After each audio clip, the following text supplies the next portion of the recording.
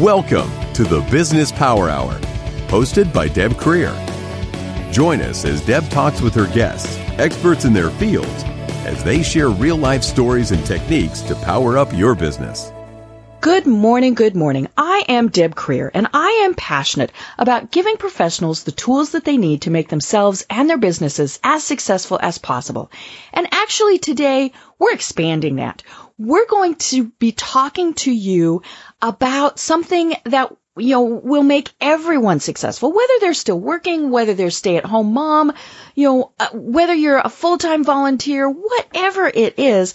What we're going to be talking about is something that I promise will really help you with every single facet of everything you do every day. Okay, now that I just really set the stage for something that is spectacular, that's because my guest is somebody that I truly think is one of the most special people in the world. He was gracious enough to go on my program when I was first starting it. He was actually broadcast number 40, and now he's broadcast number 363, so we've had quite a bit of ground in between now and then. But please join me in welcoming one of my most favorite people in the world to our program, Bob Burg. So welcome, Bob. Deb, it's great to speak with you. It always is, and it's fantastic to be back. We need to do it more than every, 323 programs. My goodness. I know. And what I love is talking about your books because they are so much fun. But you are also, like I said, just such a special person, so gracious, so giving. And of course, that is the heart of what you are talking about and what we're talking about for people today. So for the very few people who might not know who you are, let me tell people your bio. So in their best-selling business parable, The Go-Giver, and then their follow-up, The Go-Giver Leader, Bob Burg and John David Mann challenged the conventional wisdom about success. Now they're back with a new and equally compelling story about the power of genuine influence in business and beyond. The Go-Giver Influencer, a little story about a most persuasive idea, tackles the paradox of achieving what you want by focusing on the other person's interests. No, not in a way that is self-sacrificial, but rather in such a way that all parties benefit greatly. This results in both immediate and long-term success. Bob speaks all over the world on topics related to the Go-Giver, as well as what he calls ultimate influence. While his total book sales number well over 1 million copies, his and Mann's original book itself has sold over 700,000 copies and has spurred an international movement. Their new book, however, The Go-Giver Influencer, might just be their most important book of all. So again, Bob, welcome to our program. Well, thank you. It's just a delight to be with you. I always have so much fun, whether it's actually speaking with you or I've been to seminars that you have given and, of course, read your books. And they really are so much, they're not just fun. They're an easy read, so busy people, that's always a nice thing. But you just get taken in by them because of the storytelling. You use these characters that are so richly developed, but easy to relate to. Anytime I read your books, I'm like, oh, that's me, or, I recognize that person, which is, of course, why they're so successful. But it really is something that when we read your books, we can immediately put ourselves in the place of, at least one character in the book. Well, thank you. And I first of all, I greatly appreciate that you feel that way about the stories themselves and about the writing. A lot of that is, as you know, my co-author, John David Mann, who is I call him the lead writer and storyteller because that's what he is. Right. And he's just absolutely fantastic. So we kind of come at it with, I'm sort of a how-to, step 1, step 2, step 3, and John's a brilliant storyteller. So it's really fun to collaborate with John, and I learn a lot from him every time. Well, and, it really is something that I think shows the power of collaboration, and because it is, these books are fabulous. Oh, thank you. You've made my day. Thank you. Yay! Yay. So let's just jump in because, as I mentioned, the book is called The Go-Giver Influencer. And the influencer part is what's obviously the most important part of that. So how did you choose that word and that title? Sure. Well, and it's interesting because in all the Go-Giver books in the series, influence comes into play. It was the third law in the original book, the law of influence. And then in the Go-Giver Leader, it was about leadership being influence and so forth. So what we wanted to do is take that and really expand upon that concept, because we feel right now, especially at this time where, as we often see on social media, and you and I are social media buddies, we have been for a long time, we see so much vitriolic back and forth, just horrible communication.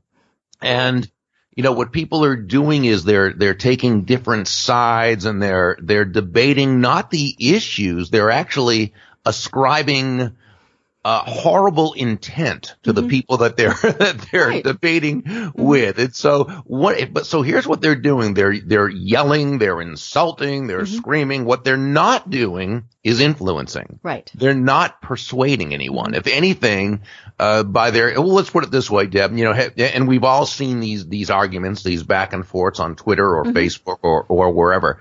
And we've seen someone write something like, put an opinion down, and then someone says, a commenter says, it's people like you who are ruining this country. Right. You are an absolutely evil human being who wants to blah, blah, blah, whatever it is. Okay. Now, does the person ever respond back to that by writing, oh, thank you. I hadn't realized. Right. Oh, man, you came just at the right time. I'm now going to renounce everything I believe and stand for and take yours. No, of course not. Just the opposite. It's going to make someone even more defensive, and it's going to keep them entrenched in their position. Right. So what we wanted to do was kind of bring forth another way of doing it. And then it's not that it's new. It just seems to be forgotten. Right. And that is, you can actually not agree with someone and yet communicate in such a way that you open them up to dialogue, and you're able to collaborate and turn, if you want to put it this way, adversaries or potential adversaries into allies. And that's why we thought that this was, that the timing was right for this book. And it's so true about all of the vitriol that's out there. And I think social media makes it worse because we tend to think of this computer monitor as our shield. We're protected. We can call people names. We can write things in all caps. And, obviously what we're talking a lot about is politics, but it goes, much further than that. I remember one time I commented on a post, and someone was talking about texting while driving. And I made the innocent remark of, gee, sometimes I'm silly enough to do that at a stoplight. Is that wrong? Yes. I mean, and I knew that, but a person who I didn't know, I mean, we were just, mutual friends, went off on me. She called me an idiot, in all caps. I mean, all sorts of things. And I paused and I thought, okay, clearly I hit a hot button here. So I apologized and I said something along the lines of, I'm terribly sorry. Obviously this is something that is very important to you. But she was so wound up that she wasn't going to calm down. And, turns out she had a child who had died because of texting. So, obviously a very, very emotional issue for her. But the fact that she called a total stranger an idiot and other names really was, it was like, okay. And then I apologized to the poor person who did the first post because it went in a totally different way. But, and then I ended up leaving the conversation, which is sometimes what we just have to do. It's like, okay, not going to win. So let's just leave. Or as I tell people, don't poke that bear. But it really does, we tend to think that we're safe, that we can call people names, that we can respond in all caps because they don't know us. And, in your book, one of the examples you use is, the gentleman, the hero, as it might be in the book, got angry at someone who cut him off in traffic. And, and he's talking to someone about it. And she says, you don't know what's going on in their life. How do you know why they were speeding? And he, and that really is what happens to all of us. And that's the premise of your book, is we have to put ourselves in the other person's shoes. Because we don't know why they're doing things the way they are. That's right. That's right. And, you know, you handled it so beautifully with that woman who insulted you or whatever. And, you know, she wasn't able to, and obviously she has some very, very emotional issues with that, which is understandable, but it's not understandable still that she did, or it's understandable. It's not acceptable that she acted the way she did. But there's another reason too, I think, aside from it begins with that shield of the computer that, you know, makes you feel safe. Right. It's also that it's become socially acceptable to do that. I know. Isn't that horrible? Yeah. Yeah. Because if it was not socially acceptable and this woman was called on the carpet for it, it's something she would then hesitate to do in that way. Right.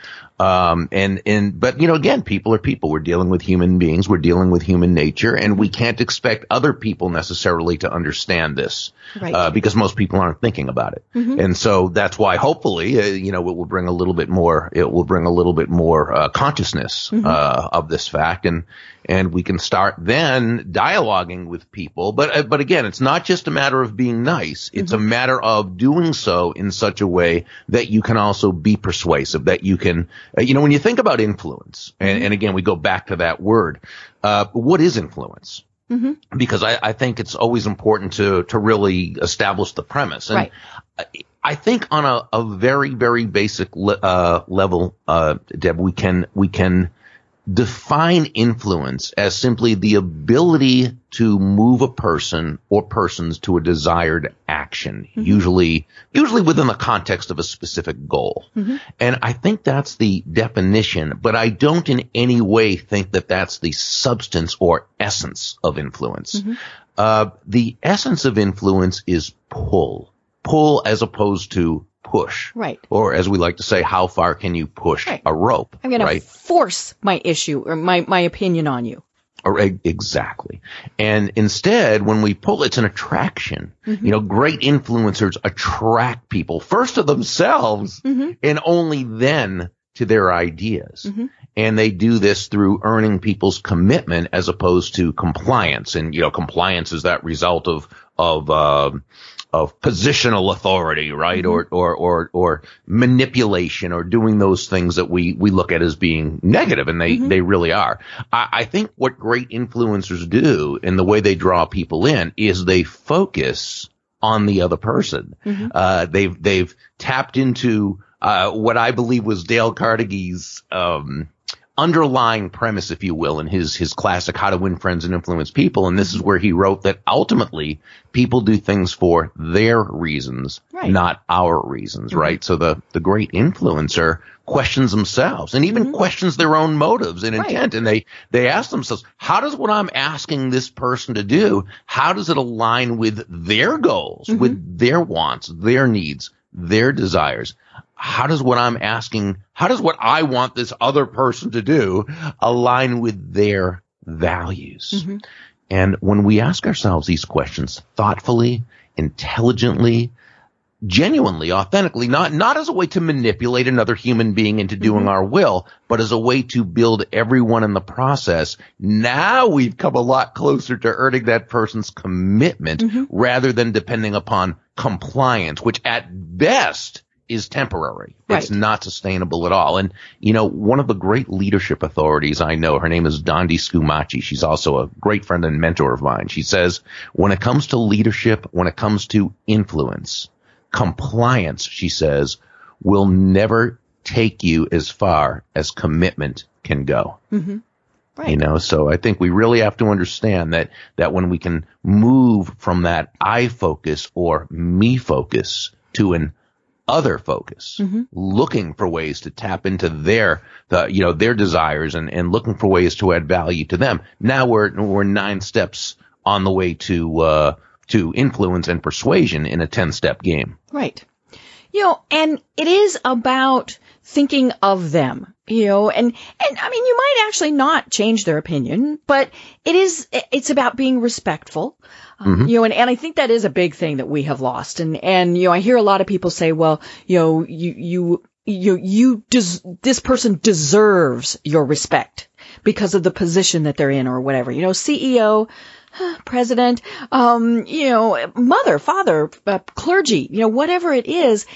And I think there's a little bit of degree to that, maybe it's more that they have respect until they lose it.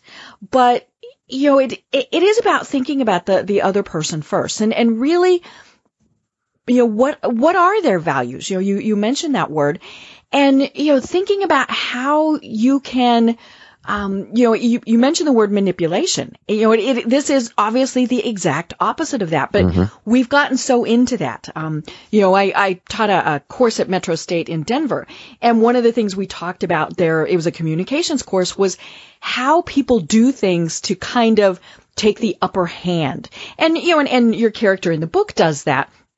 Some of the other things are like, you've been called into the CEO's office and they're talking to you. You're seated and they're sitting on the desk and standing above you so that you have to look up, or the example in the book, she slightly has his name wrong. So you're immediately put on edge with something like that. That happens innocently enough, but there are also a lot of times where people do that to show that they have the upper hand. And, and those things just set my teeth on edge. And then, of course, I respond from the emotional perspective. And I was like, well, I'm going to get back at them. And, of course, that's the whole opposite of all of this. Right. I mean, that's where it all starts. And, law number one was master your emotions because it's only when we're able to be in control of our own emotions.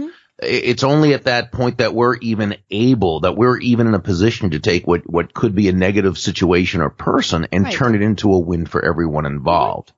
We know this as human beings, and yet how often do we allow someone something that they say or that they do, maybe consciously, maybe unconsciously, but we allow that to push our buttons in such a way that we cause ourselves to be upset, to be frustrated, to be angry, right? Which is what most people say to me, what many people will say. That's their biggest issue, just getting angry at people and getting angry at situations and not controlling themselves. Well, we know that to the degree we can control ourselves, we're obviously more influential, more in control, and yet we don't. And we allow ourselves to lose control. The question's why? And I think the answer is because we're human beings. Right. And we are, we're emotional creatures. It's how we're built. Now, we'd like to think we're logical, and of course, to a certain extent we are, but we're pretty emotion-driven. Right. We make major decisions based on emotion, and we back up those decisions, those emotion-based decisions, with logic. We rationalize, right? Which is, if you break up the word rationalize, it simply means we tell ourselves rational lies. And we do this in order to justify making that decision that we knew we really shouldn't have made, but that we wanted to, or that we reacted in a certain way that we know we shouldn't, but rather than blame ourselves, we want to blame outside circumstances. So the first thing we've got to do is master our emotions. Now, I want to qualify that as well because it can very easily be misunderstood. When we say master your emotions or control your emotions, that doesn't mean deny your emotions. It doesn't mean forego your emotions. First, that wouldn't be logical. We can't do it because it's part of us, but it's also not necessary. Emotions are a wonderful part of life. They bring us joy. They make life worthwhile. So by all means, keep your emotions. Just make sure you're in control of them rather than they controlling you. You need to master them rather than they mastering you. Or again, referring back to my great friend Dante Scubaci, as she puts it, by all means, take your emotions along for the ride, but make sure you are driving the car. Right. You put them in the passenger side of the car. Seatbelts buckled. Right. That's not good. One of the characters, the judge, in the story, as she puts it to Jackson, one of the proteges, she says, imagine that you are a company. Okay. You've got the board of directors, and that's your emotions. And they're giving you advice, right? Right. But then you've got the CEO, who is the logical part of you. Well, a CEO should take advice, should consider the advice of his or her board of directors, which is the emotions, but it's the CEO, the logic part, that must make the decisions. Right. And I love that as part of the mastering your emotions, it is, it's a very simple thing, but it's very complicated, and that's to breathe. and just stop and kind of pause, and those things. But it was funny because the breathing it really hit home for me. I've shared with you that I've had some illnesses, and one of the things that, I've really tried to master doing is breathing. And they tell you to do that for pain. You stop and you take deep breaths, and it helps you work through that pain or through that situation. And, it's funny. I was in the doctor's office the other day, and she took my blood pressure, and she went, "Eh!" I said, "Wait a minute." Wow. And I said, "Give me a minute." And I closed my eyes, and I just took, deep, relaxing breaths, and I dropped my blood pressure 20 points. And she just kind of looked at me, and I said, it's all about breathing. But, it is that. And part of it is taking the time to calm and center yourself by just stopping and breathing. And, you use sports analogies in the books. And it is that is how, like a boxer, they stop and they kind of pause for a moment. Basketball, we, not long ago had all of March Madness. And when the kids just ran down the court and flung it up there, sure, it went in sometimes, but those who kind of stopped and thought about it, their shots went in. So, it's kind of that little pause that helps us to master our emotions and get things back under control. That's a great way to put it. Absolutely. I do wish your doctor hadn't gone when she saw that. It would have been nice for her to be calm, but again, you had not everybody see the numbers. Thinks of that. I knew it was like, and but it's something that it helps you kind of work through that process, and Sure. some of it is because you're focusing on something else. You're focusing on taking that deep cleansing breath from the diaphragm as opposed to your story, includes pets, love pets. My fur babies are the most important things in the world. Mm-hmm. And we see dogs, when they pant, it gets them upset. It just, it raises the blood pressure. It does all of those things. So it is about kind of calming yourself. And as you said, mastering the emotions, not getting rid of them, acknowledging them, and then mastering them. Yeah, absolutely. So your book really is about the 5 secrets of genuine influence. And you have 5 as kind of the overriding concept of all of them. I actually have right here in front of me, right there. See that piece of paper? The 5 laws of stratospheric success. They are on my bulletin board when they're not in my hand. And those are from the Go-Giver. But let's talk more about the 5 secrets of genuine influence. So the first one was master your emotions. So what's the second one? Yeah, the second one is to step into the other person's shoes. Mm-hmm. And this has to do with understanding what we call the clash of belief systems. Mm-hmm. As human beings, we all see the world from our own points of view. Mm-hmm. And, we look at something like the word belief and defining what is a belief? Well, a belief is a subjective truth. Mm-hmm. In other words, it's truth as a person understands it to be. It might be your truth, or it might be my truth, or it might be Dave's truth or Mary's truth. And we all see different. Now, sometimes our truth is the truth. Mm-hmm. And other times it's not, right? But we all do see the world from our own set of beliefs, a belief system, which is a combination of upbringing, environment, schooling, news media, television shows, movies, popular culture, cultural mores, all our experiences. Though our belief system is generally pretty well entrenched by the time we're little more than toddlers, our basic belief system. And after that point, things that come into our existence, our consciousness, our awareness tend to add on to those already existing beliefs. So we grow up and we live our lives, most of us, based on an unconscious operating system. Okay. We're not even aware that we have it. Mm-hmm. Okay.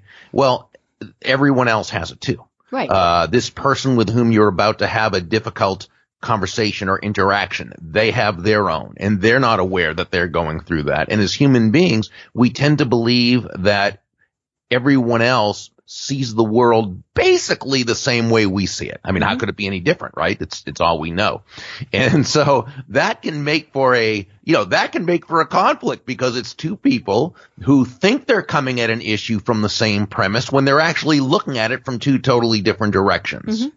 So what we need to do in this case is not necessarily understand that person's belief system, or as we say, sometimes it's hard to step into the other person's shoes because we wear different size feet, or we have different size feet, right? Mm-hmm. We can't necessarily understand their belief system, mm-hmm. but what we can do is understand the fact that they are probably coming at it mm-hmm. from a different belief system. Right. And through this, we can now acknowledge that, be aware of that, and now we can create the context for a mutually beneficial situation. But it's first understanding that, it's understanding that woman who came across with that really insulting, comment.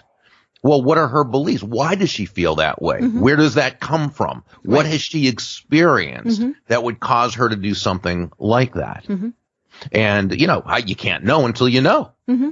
And that's why we ask questions. Right. And of course, one of the absolute worst things that we do is we assume, and we all know what that word means when you break it down. And that is so true because I think, we do assume, well, and the bad part is we typically assume negative. We assume that they meant to hurt us, that they meant to, be self-centered, to be mean, whatever, and when, assuming actually is not bad because we can assume maybe they're just having a really bad day or maybe this was a very emotional topic. So, it's not, that we shouldn't assume, but we should, not immediately jump to the negatives. Yeah, well, if we're going to assume anything, let's try to assume the best. I absolutely agree with you. Mm-hmm. But one thing we can do to avoid being run by our assumptions is to ask questions. Mm-hmm. And I thought you handled it beautifully with that person who commented when you said, "I'm very sorry. I obviously said something that offended you or said something that has a lot of, this is obviously mm-hmm. something that means a lot to you." Now, if you were in a conversation with her, if it was the two of you, or had you wanted to take it to the next step, and you could have said something, and I think personally you handled it beautifully, you did the right thing, but you could have said, is there a reason that this has right. such meaning to you? Mm-hmm. And she would have told you, blah, blah, blah. And then you would have said, I just can't even imagine right. mm-hmm. the kind of loss you might feel. Mm-hmm. And she would have maybe then said, well, I'm sorry to, mm-hmm. I mean, I've seen that happen. Now, right. would she have? I don't know. Mm-hmm. Who knows? Right. But that's how these things can do it. When mm-hmm. we actually try to look at what this person may be be going through their mind, what's in their beliefs, what's in their experiences that we can't possibly know. Mm-hmm. Well, and of course, the hard part about social media in particular is all we have are their words.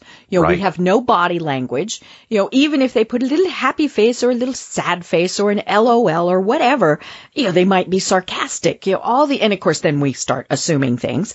But that's a big part of why I think we have so many problems is we don't get the full context. We don't see their body language. If that woman, if I'd been speaking to her in person, I would have seen her emotional reaction. She might have teared up, and mm-hmm. then I would have immediately thought, oh my, I've gone down a path that we really didn't want to go down, and but when somebody just types and says, well, you're an idiot, you're like, right. Oh, good heavens. Of course. Well, in the book, you talk about, the concept of listening and empathy and all those things, but you also, which are, of course, very, very important. But one of the things you say is to listen with the back of your neck. What does that mean? Yeah, this is actually something that John came up with, mm-hmm. and I had to have him explain it to me. And once he did, I just loved it. It's now become one of my favorite expressions. Mm-hmm. Because what happens is a lot of times we think we're listening when mm-hmm. really what we're doing is we might be hearing, right? The physical mm-hmm. act.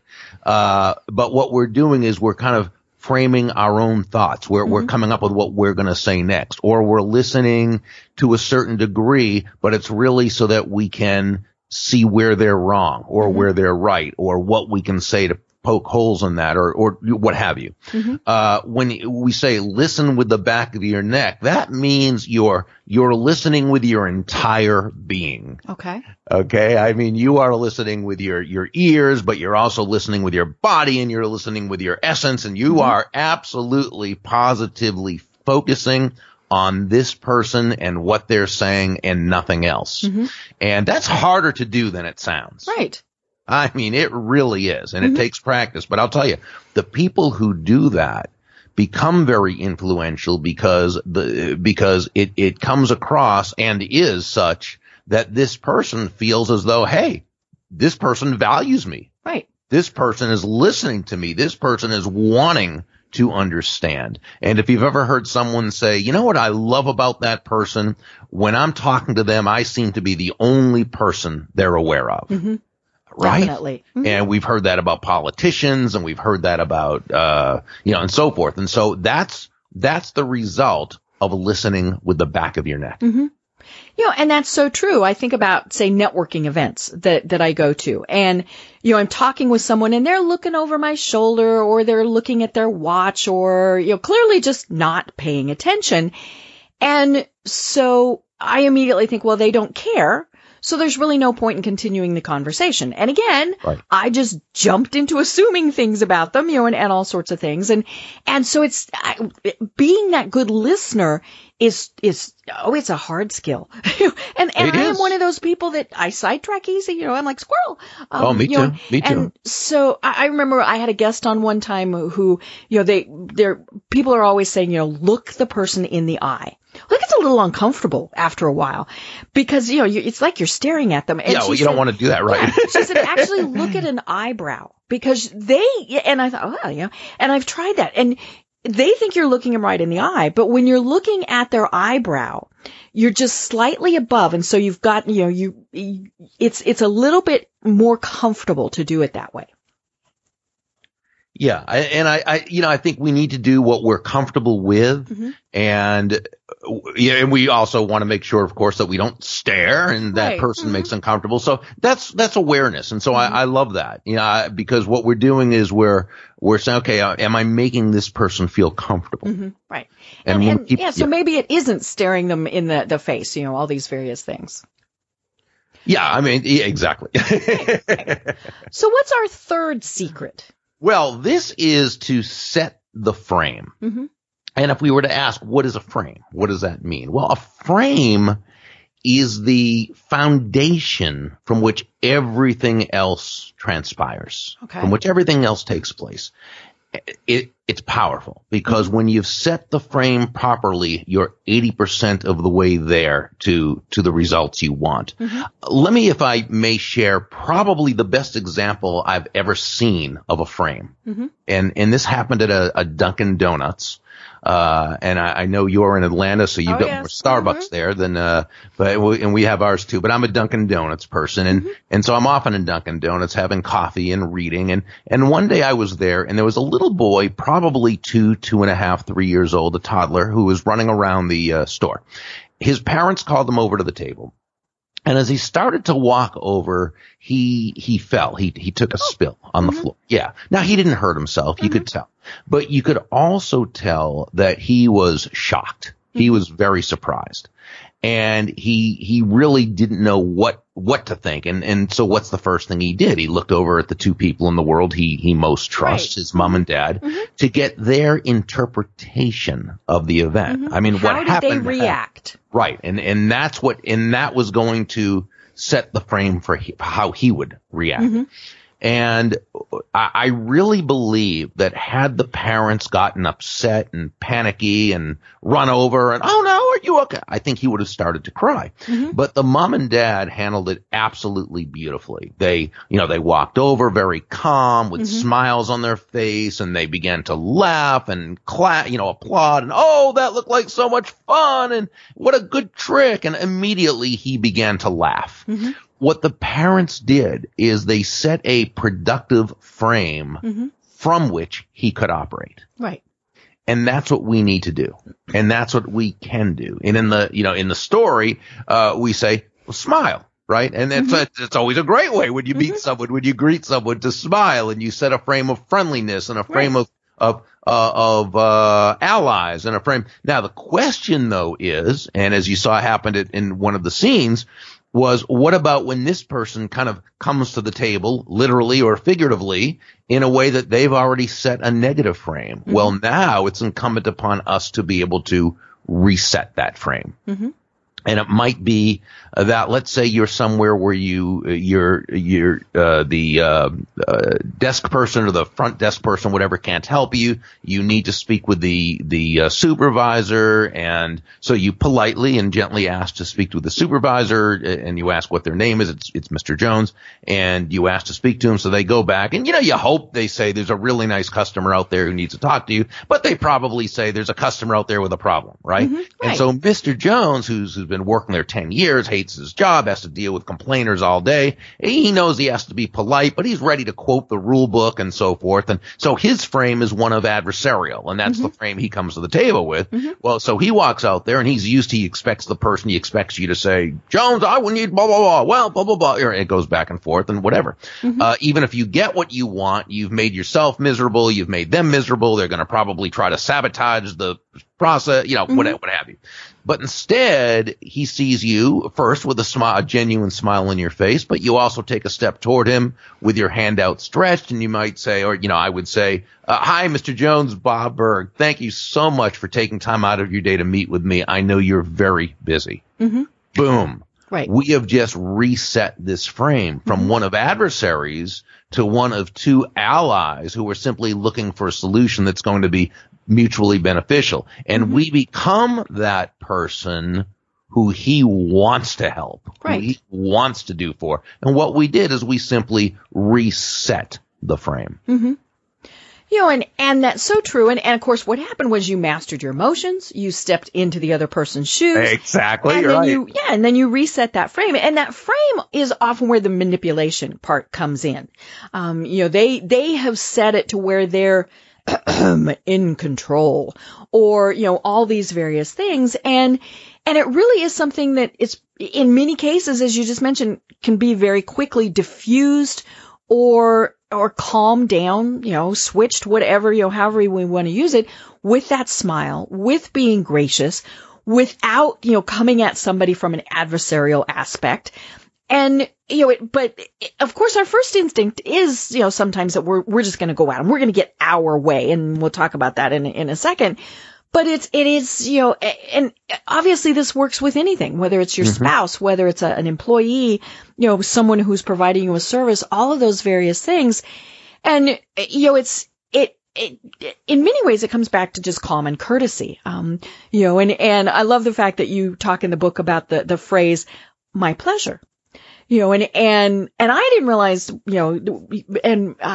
where your source came from. Of course, I live here in the land of Chick-fil-A. And when they take your order and when they, provide you with the food and all those various things, they are to say, it's my pleasure to serve you. And say it in a way that, they mean it, as it's, because we all say it in a rote manner. And now the funny thing is I notice when they don't say it. And I almost want to say, it's not your pleasure to serve me? But it, that helps set that frame too. When it's their pleasure to serve you, it's like, oh, wow, thank you. And so it is about, the words that we use, the tone, the smile, and again, that's hard when we're only dealing with somebody, say, on a text message or email or, Facebook, all those various things. But it is easy, you can accomplish it in those various mediums.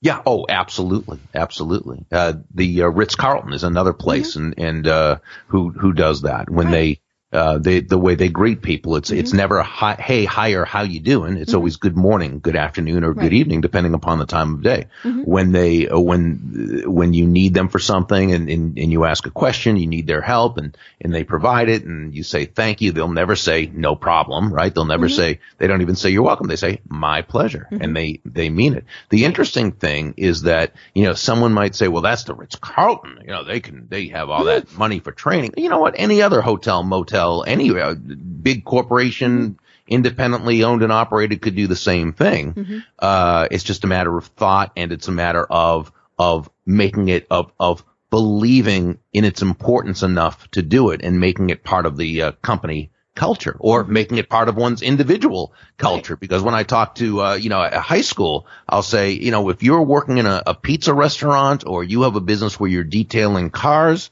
and that customer says thank you or whatever, it's my pleasure. Not no problem. Make yourself of value.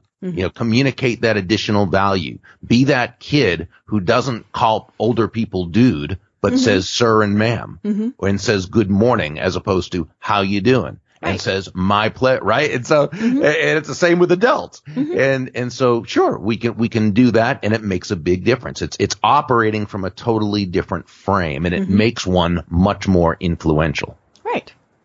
Which obviously leads us very, very smoothly into the next secret. And so what is that?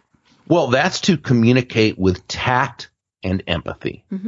And my dad has always defined tact as the language of strength.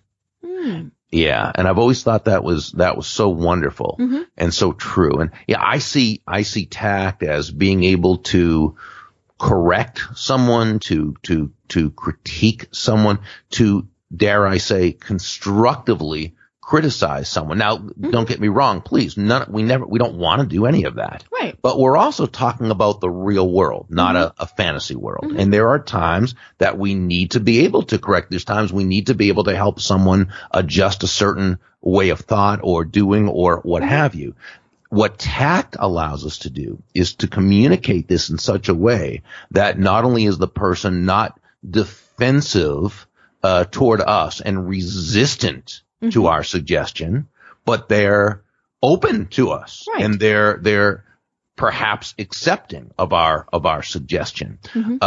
You're not going to get even to that point without tact, because if we do speak to someone in a brusque way or what have you, that person's just going to shut themselves off. Now, should they? Well, no, probably not. But again, we're dealing with human beings who are basically emotional, who are ego-based, who are emotion-driven. So we've got to be able to speak with tact, in order to open the door. Right. Empathy, which is really, it's the identification with or the vicarious experiencing of another person's feelings. Well, in a sense here, it's similar to beliefs or stepping into another person's shoes. The fact is, we don't always understand how another person feels. We can't necessarily relate. And sometimes to say, I understand how you feel is very disingenuous because we don't. So I think that empathy really, Deb, is not so much that you understand exactly how they feel. It's communicating that you understand they're feeling something and that this something is distressful or hurtful or painful to them and that you're there to help them work through it. And when you do that, when you communicate with empathy, that person feels heard. Just real quickly, it's the difference between when we say step into the other person's shoes, which is kind of logic based, right? Whereas, and this is what the judge explained to Jackson, whereas empathy is more a sense of emotional resonance. Right. And it is difficult because we also have to come across as being sincere, as opposed to snarky, or untactful, maybe is the thing. But, my example before of the woman who, called me an idiot, the worst thing I could have said was, I know what you're going through. Because, of course, I have no child. I certainly didn't have a child that died under tragic circumstances, things like that. And, and when somebody responds with that, you immediately get that wall up. It's like, well, no, you don't. And then it goes down a totally different direction. Exactly. And so it's very difficult, but again, it's easy to do once you really start thinking through it. Exactly. Yes, it is. It actually is. And, when people are able to, not even master these things, but just become proficient at it, suddenly you become much more self-confident. You have much more self-confidence, right? You're acting out of a whole different way. You become, better liked, more respected, highly trusted, and far more influential in your world. And what this does is it translates into a personal life, a business that's a lot more fun, a lot less stressful, and really a lot more profitable. Right.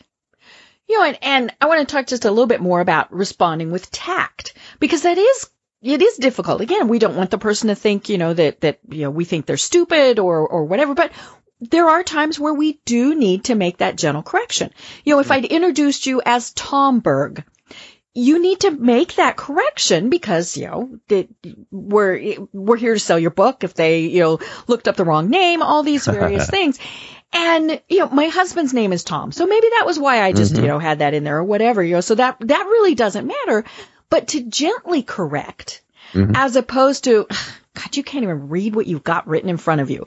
Right, and exactly. it's funny because in your book, she calls him by the wrong name and she did it deliberately. Right. Or, his impression when he was thinking about it later, back to making those assumptions was that she had done it deliberately.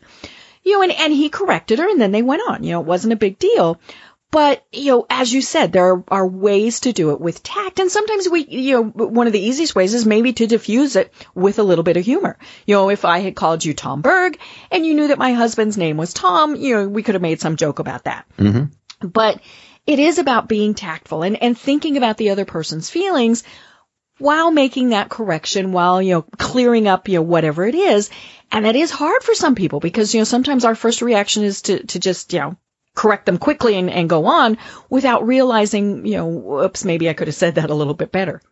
Yeah. And, and even when you're in a discussion with someone, whether it's in person, whether it's on Facebook, whether it's on Twitter, whether it's wherever, and there's disagreement, you can still speak tactfully to someone and kindly. And what I see a lot of times is that it's confused with compromise. And I often say that tact should never be confused with compromise. We can always speak tactfully and respectfully to others without ever compromising our values. Right.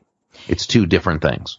And it's funny, I have compromise written down as something that I wanted to make sure that we talked about because, the judge in the book, frequently they're told you have to compromise. The Jillian character was told to compromise in her divorce.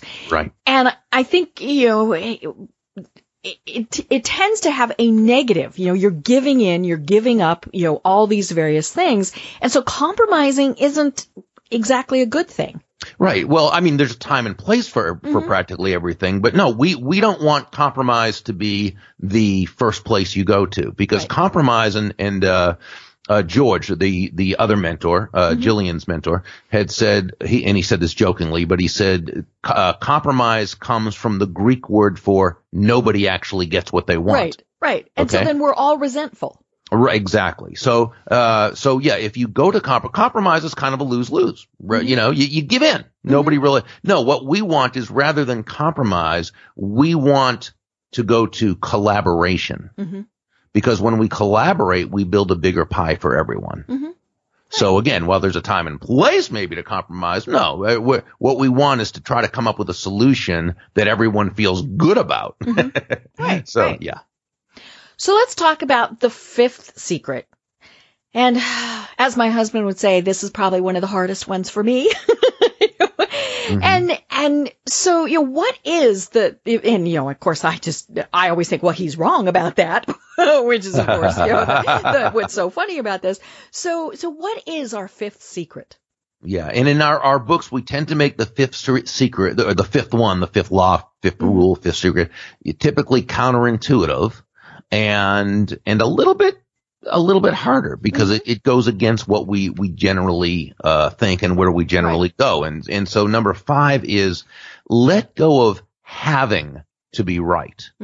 Now again, we don't want to confuse this. This doesn't mean we don't want to be right. It doesn't mean we don't do our best to make the point in the most persuasive way possible and to hopefully be right and have our opinion or idea accepted. Of course, that's what we want to do that. It means letting go of an attachment. The attachment to having to be right. Because what happens when we do this, when we can let go of this attachment, a couple things happen. One, we learn more. Because if our mind is absolutely closed and shut to any information that comes in, we can't possibly learn. Okay. We suffer from confirmation bias, where all we see is what seems to back up our already held belief. And those things that prove us incorrect, we ignore. Okay. And again, this is very unconscious and we don't even realize when we're a victim of confirmation bias, we will deny that we're a victim of confirmation bias. Okay. So letting go of the attachment to having to be right allows us to actually learn, which puts us in a better position to be more persuasive. But what it also does is it genuinely disarms the other person, because they begin to understand you're not just there to be right and to win at all cost, that what you're doing is you're seeking truth. Right. And so they begin to do the same thing. And now, again, you go much more into collaboration between people. So paradoxically, the more you're able to let go of having to be right, the more right you'll be, and the easier it is to persuade others that you're right.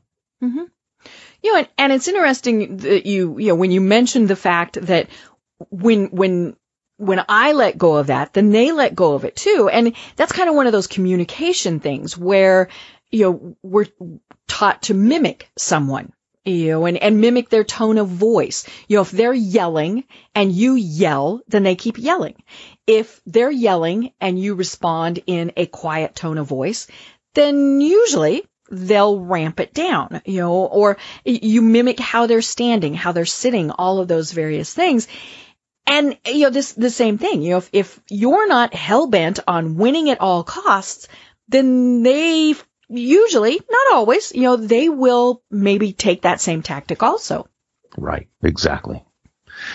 Yeah. And what also happens too is that, especially when we're online, although again, it's in other circumstances too, but when we're online, it might be you and another person having a back and forth. Okay. But remember, there are lots of other people there who are lurking, who are listening in. Right. And they can be swayed. Maybe this other person is so wrapped up in their position and is suffering so heavily from confirmation bias, they're never going to be persuaded. And that's okay. But there's lots of people who are looking in, and they're gauging this conversation based on how the two people are handling themselves.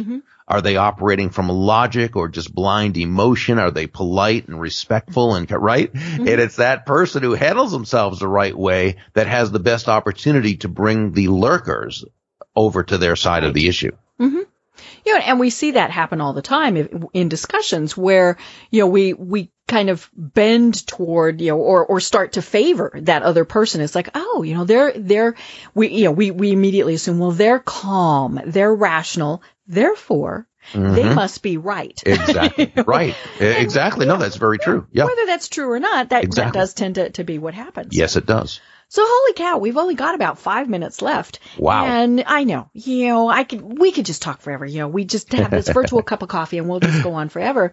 So, you know, one of the things that comes out of this book is that there are 8 key words that will practically always move a person to your side of an issue. What are those words? Yeah. And this is, by the way, it like most things, it doesn't happen in a vacuum, but it's set up when you've been polite and you've been patient and you've been kind and you've been tactful and you've controlled your and so forth. And this person maybe is, you know, they don't understand necessarily how they can help you, and you've helped them to kind of see. So you've worked through it, but then the decision ends up being up to them. And it may be the customer service representative, it may be the airline ticket, what have you.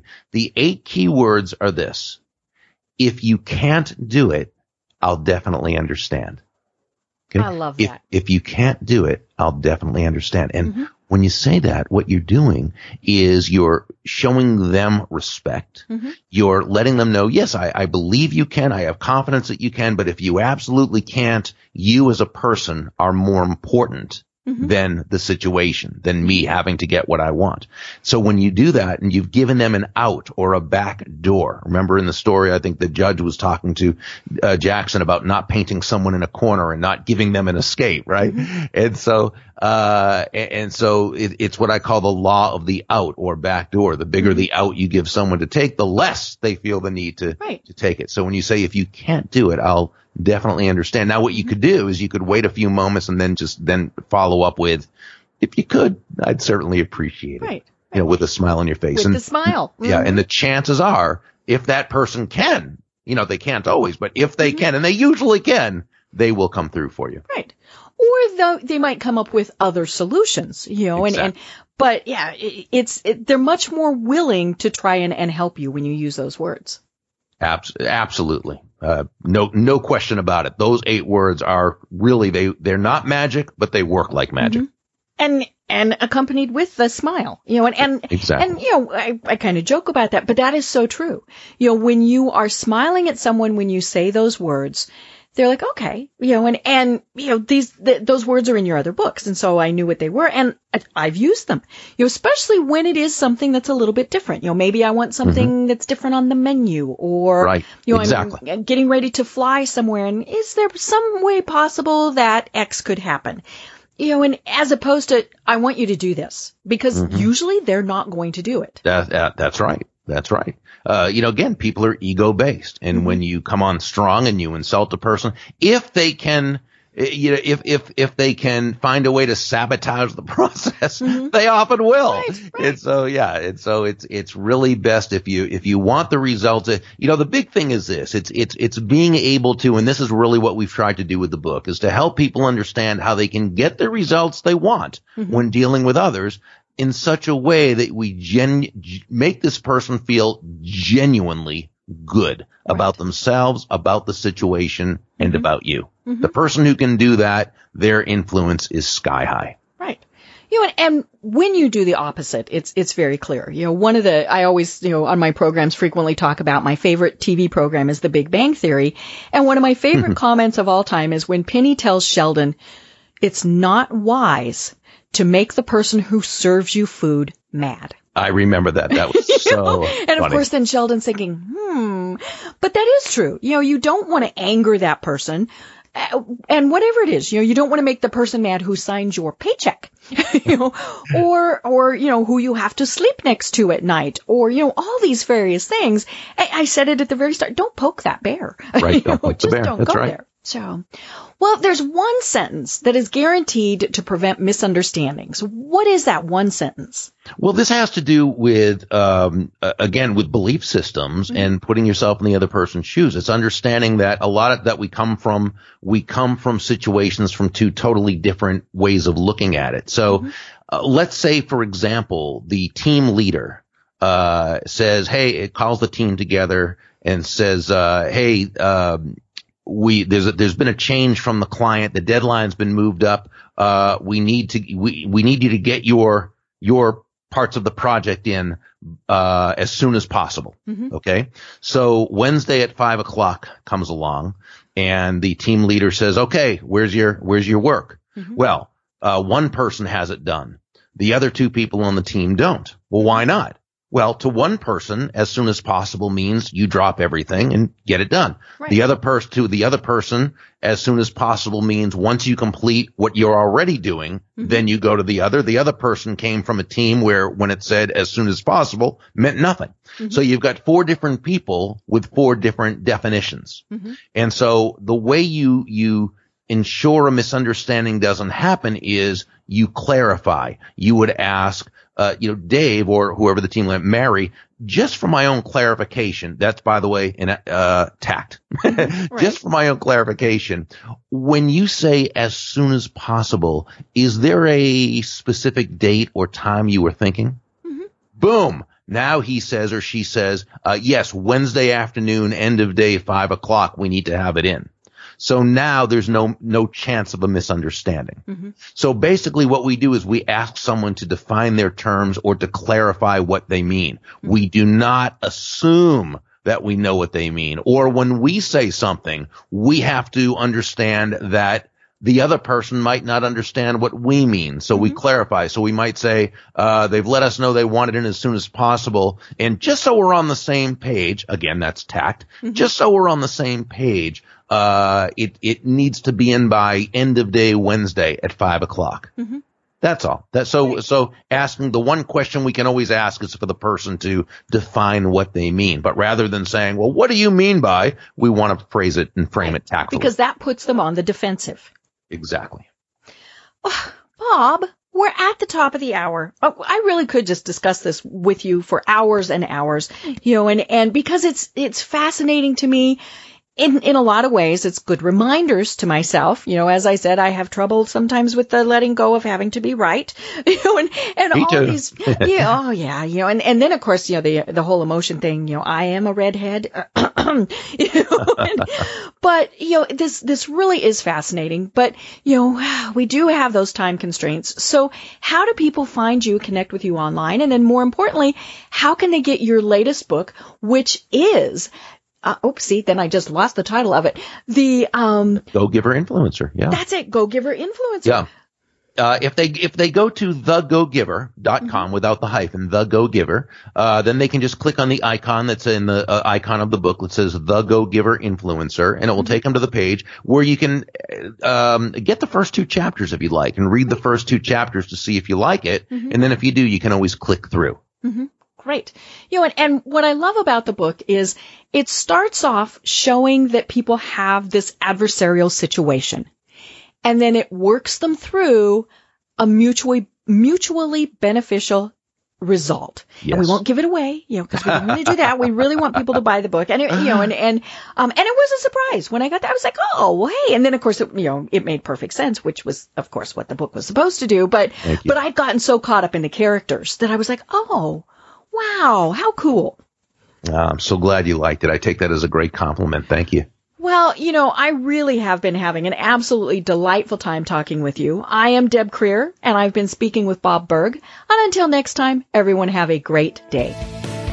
Thanks for listening to the Business Power Hour, hosted by Deb Creer. Join us next time for more real-life stories and techniques to power up your business. This podcast is a part of the C-Suite Radio Network. For more top business podcasts, visit c-suiteradio.com.